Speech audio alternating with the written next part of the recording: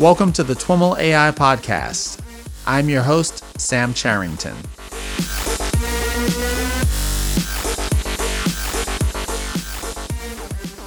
Thanks so much for joining us. And if this is your first time, I invite you to hit subscribe in Apple Podcasts, Spotify, YouTube, or wherever else you might be listening to the show.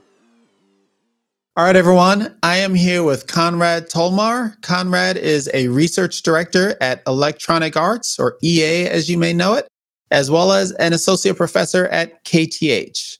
Konrad, welcome to the TWIML AI Podcast. Thanks, Sam. Thanks for inviting us. It's lovely to be here. I'm really looking forward to digging into our conversation. We'll be talking about, as the audience might imagine, the intersection of AI and games. Before we do, I'd love to have you share a little bit about your background. I mentioned KTH. What is KTH? Oh, KTH is Royal Institute of Technology in Stockholm. It's a technical university where I did my undergraduates as well as my PhD. So I think my interest for AI started quite a long time ago, starting with computer vision. I always been passionate about photography, and I saw then there was an opportunity to combine my kind of interest for photography then with kind of my academic. And so that's kind of my starting point here. Nice. And tell us a little bit about the kind of research that interests you in your professorship and on your graduate studies. So my PhD was about media spaces. And we build different kind of interactive environments to connect places with video streams, but also being able to use sensors to convey other kinds of information if you're close or if you're in the proximity of a space and so forth. That led me and eventually to explore that further after I graduated.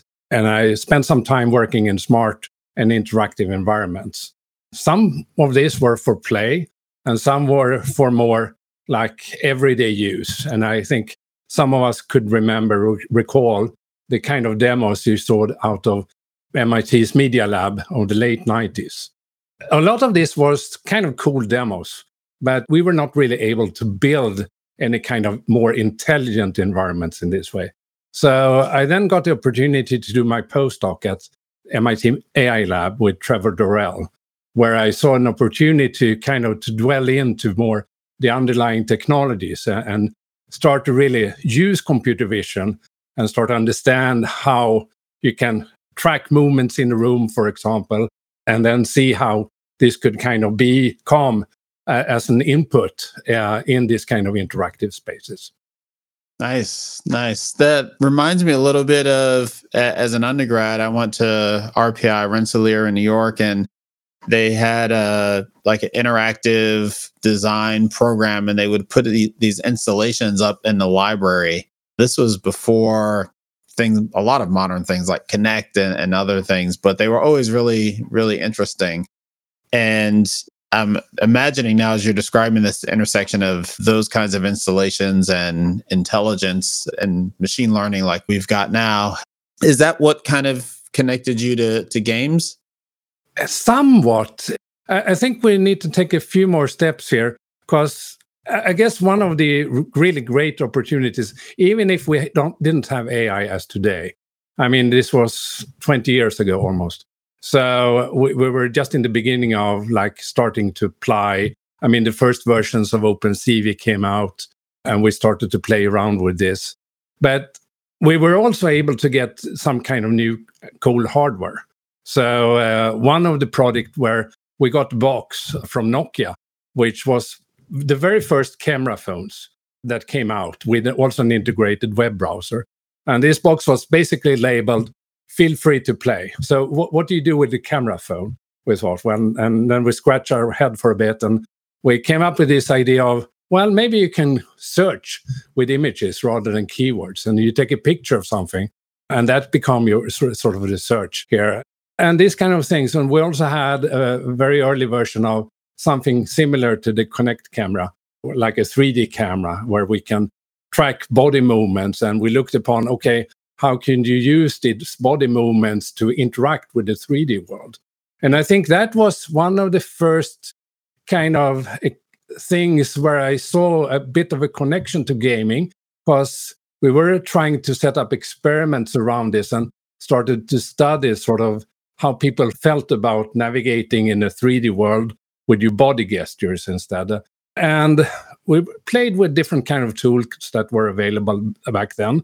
But sort of in the end of the day, the one that we picked was actually Half-Life. So we hacked Half-Life, and that became like the engine then that we used to create this more like 3D experiments.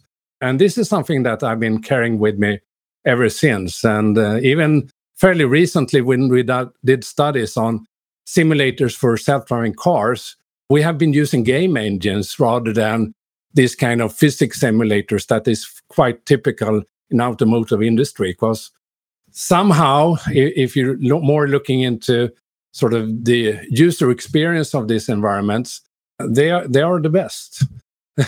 And maybe this has kind of brought me here at EA to start to then look into more like what could we do with AI into the games as it is now. Got it. And so tell us a little bit about your role at EA and what your focus is there. Well, I'm part of an applied research team called SEED, and we look into all kind of different emerging technologies that eventually could be used in the games. So we follow state of the art. Several of us has PhD background. We research and we also contribute. We publish papers and so forth. Maybe not the same extent as you would if you would be in an academic research lab. But so we stay connection with the community. We look upon these techniques and see how we can eventually use them into the games. And there are lots of different ways that AI can be used in games. What area of focus what's the kind of more specific area of focus for you and your group? Well, as you say, there is plenty to do, or there is plenty of opportunities nowadays. I mean, with this kind of formal explosion of AI over the last decade, it's rather a bit hard to pick what to do and what to not to do, because you can do so many things. But I guess, I mean, people maybe think about AI more into the games. And this is something that we also look into. But for us, AI has also a fundamental role when it comes to creating the games. I mean, the kind of games that we do, they're massive, and the production of them are also very long and very costly. And there is a lot of things that could be done with AI into this. So we can use AI to create assets of all kinds.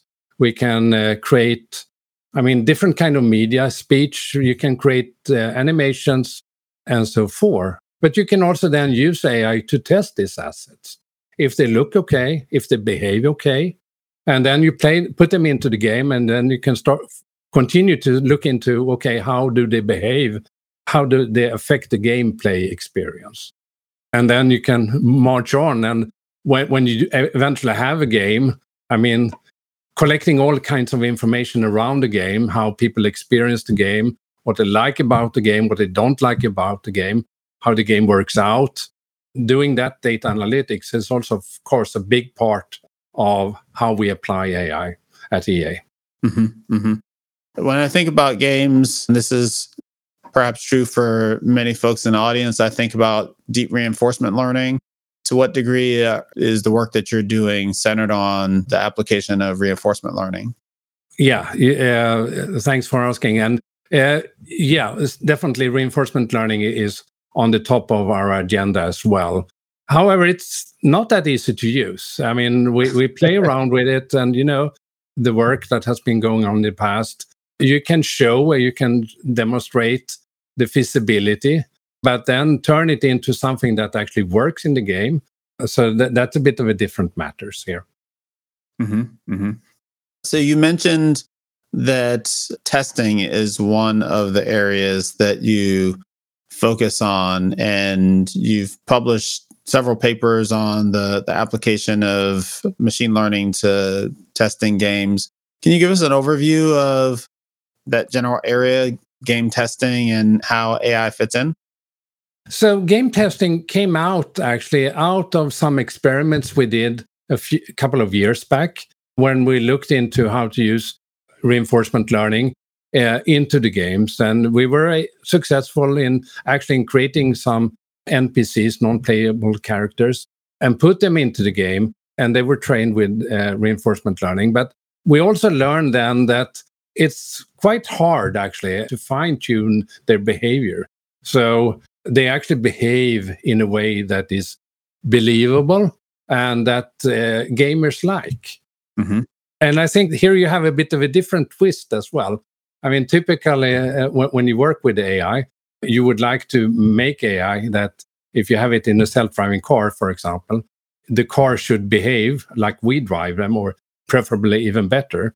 AI into the game have somewhat different constraints. They all don't always have to work perfectly like that, but they need to be believable. And that is kind of one thing that we learned, and that we can create agents that behave well, but still there is the subtle qualities or lack of qualities in how they behave that still gamers reacted towards. So we decided then to take a bit of a step back and rather than look upon, okay, how could we use this agent maybe to start at least to explore testing the games with the agents.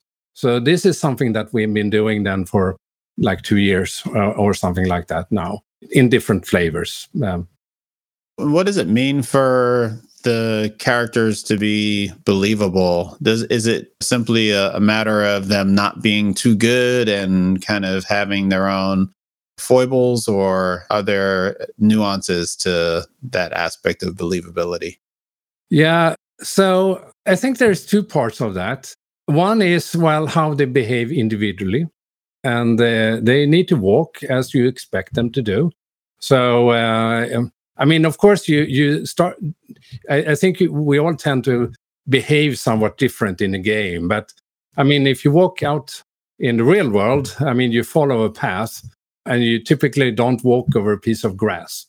And even in games, that behavior happens again. So if this agent just walks straight and doesn't kind of have any tendency of variations so that we expect humans to have, then they started to appear a bit oddly. Yeah. So that is one part. But then it's also, and this is even harder, how they act in a group. So if you have a group of agents, they need to kind of somehow understand each other. So we think that they have some kind of shared context or shared goal. If they're just running around on their own, they will behave also quite odd.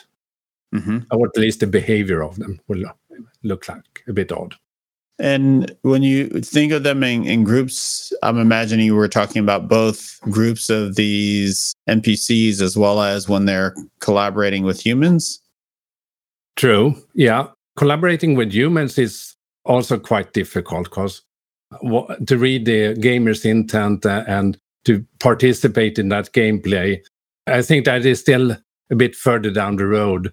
You can have them as companions in the games, and I think you see more and more games now that start to adapt that. So some of the players are AI agents and some are real humans.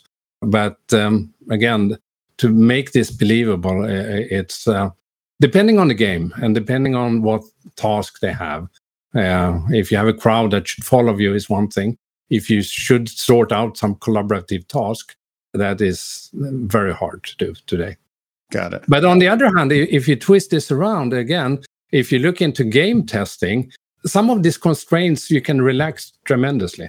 Because even you can say then, well, it's sometimes good that this agent doesn't behave like humans or like everyone would do. Because the way we test games is twofold. Firstly, I mean, and the most part of the testing is done by having large amount of human testers sit and testing through the games, through different scenarios or different parts of the game. But then we also work with some kind of automated tool, so we can create agents, scripted agents, that could solve some tasks. And then you can sort of drop them into the game and you can see that the navigation mesh, for example, in the game works, so they can go from one position to another position and so forth. But then when you work with reinforcement learned agents, sometimes it's good that they don't behave as humans, because then they will find bugs that typically humans will not find. So they will walk through a wall that human testers might not do, because you see a wall and then you walk around it, but the agents doesn't care. So they just walk just straight through the wall instead. And that's how you sort of find these exploits in the game. Interesting. So when we're talking about testing in the context of, well, specific to some of the articles that you share that we'll be talking about, the improving playtesting coverage paper and the augmenting automated game testing paper, are we talking about using deep learning agents, for example, to test the games broadly, or are we talking about testing the NPCs in the games using other AI? I think what we need to realize there is a couple of challenges that we need to work on. And one of them is like a lot of the academic research about reinforcement learning agents and testing or playing games are still fairly simple games. Mm-hmm. And if you go into and Rod would like to apply that in like a full 3D game with a lot of other things, a lot of other agents and a lot of dynamics, that is way harder. Mm-hmm. And then you also need to make this work onto the game engines that we are using, so it eventually could be used in runtime. Mm-hmm. Got it. So I think you're suggesting that the Atari games that we associate with reinforcement learning are far simpler than the typical game that EA is producing today. And I get that. I think you mentioned, I'm trying to confirm what I thought I heard, which was a couple of different use cases. One is that you want to introduce these NPCs, these automated characters into the games, and you need some way to test them. And then I think I heard separately that you want to be able to test the games generally, make sure that the walls don't let you walk through them. And that's potentially another area for the use of machine learning or reinforcement learning. And I'm curious, which of those are you working on? Or are you working on both of those? And what that, if so, I'm curious to explore those areas. Yeah. So we have published a couple of papers recently, and one was on COG last year, where we basically just introduced this notion of using reinforcement learning agents into 3D games and looked upon what kind of tests you can do with them. And then we saw there was a couple of things you can do. I mean, you can see what kind of coverage they have. They could find exploits in the games. You can find places, for example, where players might get stuck, but also other things like that. So that was the first stepping stone. And then from that, we have more looked into how you can generalize this in a couple of different ways. One is like we talked a bit about, like an agent. If you train an agent, a typical behavior is then that it would maximize the sort of how it goes from A to B, not on a straight line maybe, but like as quick as possible. And this is typically not the way we play games. So a more human-like way to play games is to explore the game somewhat. And maybe you would like to check whether a place to go is safe enough, and you kind of sneak in and sneak out and go around it in different ways. So that has been one of the explorations, to look upon a model that is driven by curiosity instead of sort of an optimal path as is. Mm-hmm. And so tell us a little bit about that work and the idea of these models that are curiosity driven. How does that differ from kind of this classical idea of tuning your explore, exploit types of parameters in reinforcement learning? It goes along those lines, of course, but what we needed to try out here is first kind of what coverage these agents could have.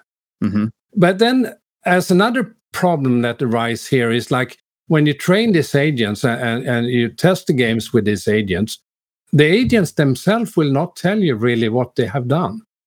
So if an agent goes through a wall, for example, or if an agent doesn't find a spot, they will not tell you this. So a second part on this work was really about also how could you visualize the behavior of these agents.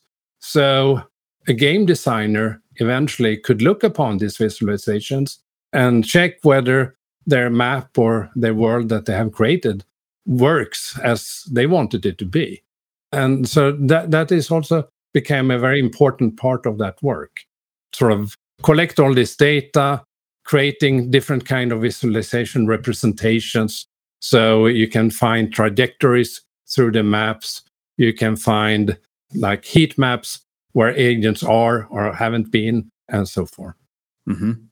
When you're creating an agent to explore a video game, are you, and in your paper in particular, are you substituting some notion of score-based reward system for one that's purely curiosity based? Like, do you not care about the score if the agent gets great coverage of the game, or is there also, do you also need to build in some notion of score so that you're testing the things that humans would more likely do? Yes and no. I think still we are in the phase of that this exploration that these agents are doing.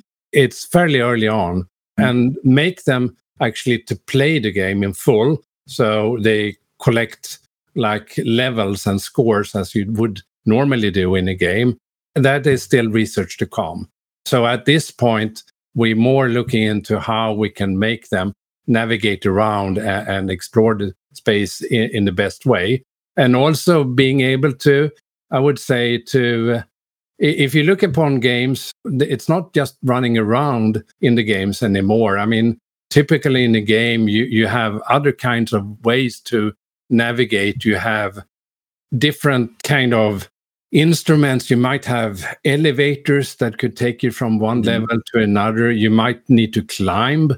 Some of the new games also enable you to fly through the game. So you have a jetpack or something like that. And this more advanced form of navigation is still, I would say, very much work in progress on our side. Yeah.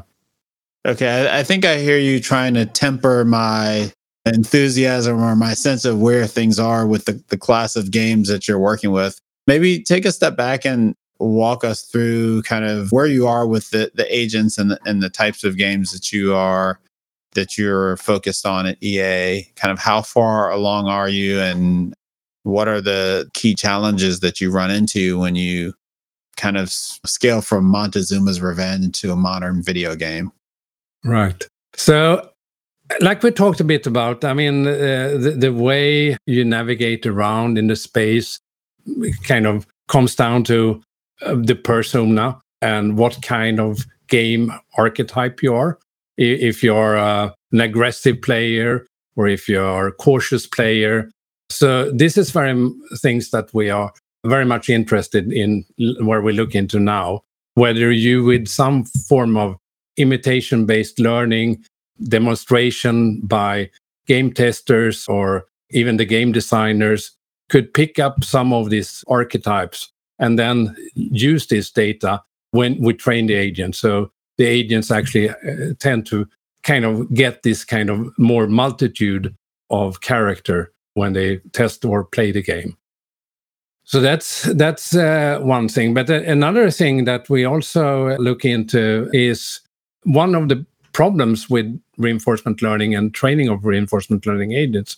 I think a lot of us have discovered is that you train it on a fairly static environment. And if you change something in the environment, you need to retrain the whole sort of model again. And this is kind of very unpractical if you're in a game development cycle where you continuously change the games and the maps and you make updates, fix bugs and so forth. So this is something that we also are very much interested in how we can get models that is more adaptive to dynamic environments. Yeah. And how do you go about doing that? Well, I mean, there is a couple of different ways you can do that. One of the known techniques is called POET, and that is kind of used to kind of dynamically change the complexity in the environment. So the agents encounter a more and more complex environment to train on. Our approach has drawn quite a lot of inspiration from POET, but has a bit of a different take in that we take two reinforcement agents. One is we call the generator, and another one it's called a solver. So the generator basically create the games. So using procedurally generated algorithm to create game elements. And the other agents try to solve this. And then they could work together as a pair in different ways. So one is you can create models that handle more dynamic environment, but you can also use this to kind of create levels of various kinds. So think about car race, for example, where I have one of the agent is kind of creating the track for you, and the other agent is try to drive this track. And then they could work in a pair. And you can, in that, also try out how difficult this track is by having different agents test the track. And then over population, you can then determine, well, this is a track level 10, or this is a track level 5, or something like that.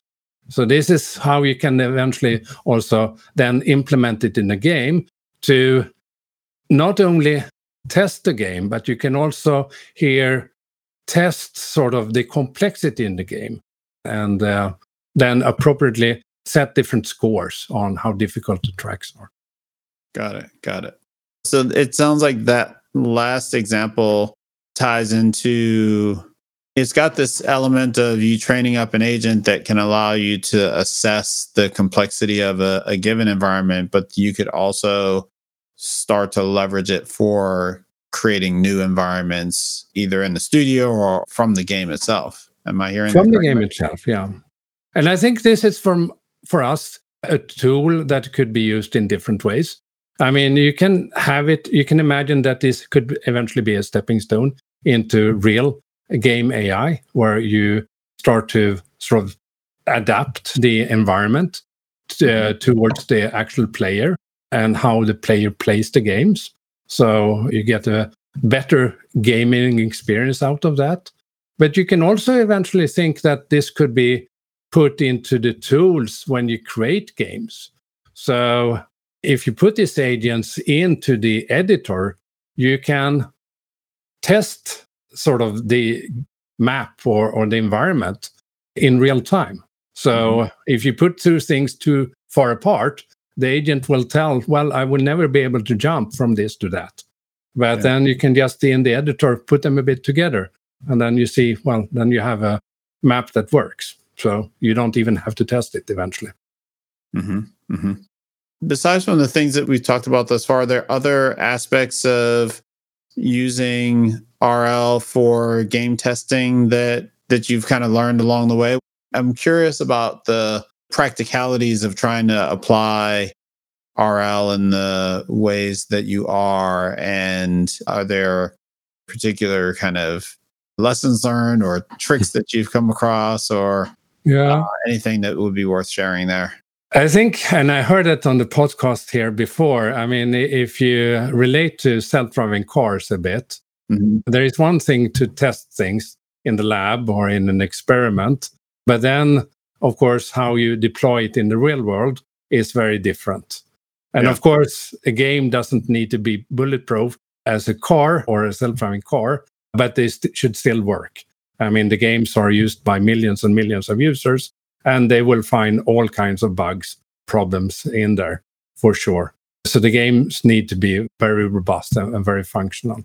And also here, more to that some of these techniques are still a bit controversial, I would almost say, among game designers, because you don't really know what you get. I mean, AI is still much a black box.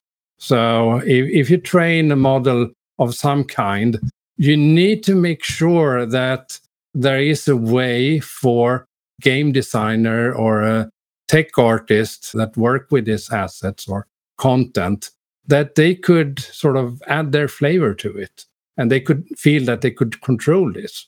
Because getting to the game experience, it's a delicate piece of art, actually, to make games that feels good and are playable and are fun. And I think if you introduce a lot of AI things that kind of work but still doesn't really behave as you think they should, I think that could rather ruin the game experience than add to it. Mm-hmm. So this is something that we need to work a lot more on, how to kind of be able to control this AI agent or these models and adapt them to different sort of context and usage. Mm-hmm. Beyond the work in reinforcement learning, you've also done some work in the application of CNNs to detecting glitches in games. Yeah. Tell us a little bit about that work. What is a glitch in the context of a glitch is, well, a glitch could be many different things. I mean, low-level glitches are problems in the hardware or in the drivers. So suddenly you get the white space or a white screen or something like that. Mm-hmm. But then you have a lot of other kinds of glitches. Typically, it's more that when you create these games, there is tons of content and assets, and someone just forget to put a texture on something somewhere. Okay. So we started to then look into, okay, how could we use a reinforcement learned agent to kind of more walk around in a space to, look if everything looks okay or not. And then on top of that, that's kind of then fairly straightforward to use like a computer vision detector of some kind to detect when you get these glitches, like a missing texture or something like that. And this is also something that is taking a considerable amount of time when we test the games, because the games are huge and it takes a lot of time and a lot of man hours to sit and look through this kind of walkthroughs that we create over the games. Mm-hmm. So to be a little bit more concrete, it sounds like maybe an application of the work that we've talked about previously, where maybe you've got this curiosity-driven agent, but now the agent ends up in a position and a particular orientation, and you are able to capture an image from what it sees and then feed that into a CNN that's maybe, is it a classifier like glitch, no glitch, or? Yeah, depending on the game and depending on how you trained it, of course. But it's basically a classical classifier. And you also get a confidence score. So you kind of know how accurate the detection is. And then you flag this and then you kind of walk around and find these glitches in the game. But then again, I mean, it depends on the game. I mean, the games are different. I mean, if you take some of the more open world games, there is a lot of assets like houses, trees, I mean, all of that, cars. But if you think about the sport games, there is other kinds of textures that you really would like to have there. I mean, if you have logotypes into the games, the clothing, and so on. And then you train the model for that kind of game. Mm-hmm. And you mentioned all these different classes of textures and things that you'd insert into a game. I'm trying to think about if your model is looking for those things specifically. Is it some kind of hierarchical model, or is it just kind of looking broadly at an entire image and just based on the training data looking for these glitches? No, it's more looking broadly for glitches in general into the scene. So you have a specific camera position and you change this camera position throughout the object and you rotate around the object. You walk around taking different scenes, and that is then how you kind of detect these missing textures or the glitches is in the pictures. And in terms of your training data for that, do you have a historical database of glitches, or I imagine there's a huge opportunity here to do synthetic data creation, creating artificial glitches or something like that? Where does the training data come from? I guess that's one of the upside of working at EA and work within the company, because we have tons of data. We have tons of data from the game teams. We have tons of data from game tests. So there is a rich set of data that we can train for. But of course, we need to label them and so forth. So in that case, we also annotate and synthetically generate glitches of various kinds. So we can train a better model simply that perform better. So it's a bit of a mix there, actually. Okay. So we start with like what kind of glitches are typically encountered into the games, and then we augment them and sort of build up our data sets. Because in the end, when you train these models, if they should be reliable, you need quite a lot of data anyhow. Where do you see AI going in games? Oh, I think AI will going into the games in a multitude of ways. Like we talked quite a lot about here today, in how we create the games, how we create the assets, how we create the worlds, how we create the behaviors. If you look into games, there is so many things, animations, speech, etc., that you can create with AI. But then eventually we will more and more look into how AI will be used in the games and how it also could drive the game experience in different ways. You can imagine, for example, you introduce some AI physics. So you can create a bit more believable worlds by there are parts of this that is driven by an AI model instead. And there is other things like that you can do into the games. You can, like we talked a bit earlier about, you can test assets as they are used in the games. So if you have user-generated content of some kind, that's of course not possible to test beforehand. But then you can check whether this asset or this kind of thing that someone has created works in the game. And you can help the user then to create a piece of content that actually do work in the game. I think that is also a very interesting kind of future challenge to look into. Awesome. Well, Konrad, thanks so much for joining us. It was great hearing a little bit about what you're working on there at EA and KTH, and looking forward to kind of learning more as you continue to push forward in this area. Thanks for having me, Sam. Thank you. Bye. All right, everyone, that's our show for today. To learn more about today's guest or the topics mentioned in this interview, visit twimlai.com. Of course, if you like what you hear on the podcast, please subscribe, rate, and review the show on your favorite podcatcher. Thanks so much for listening, and catch you next time.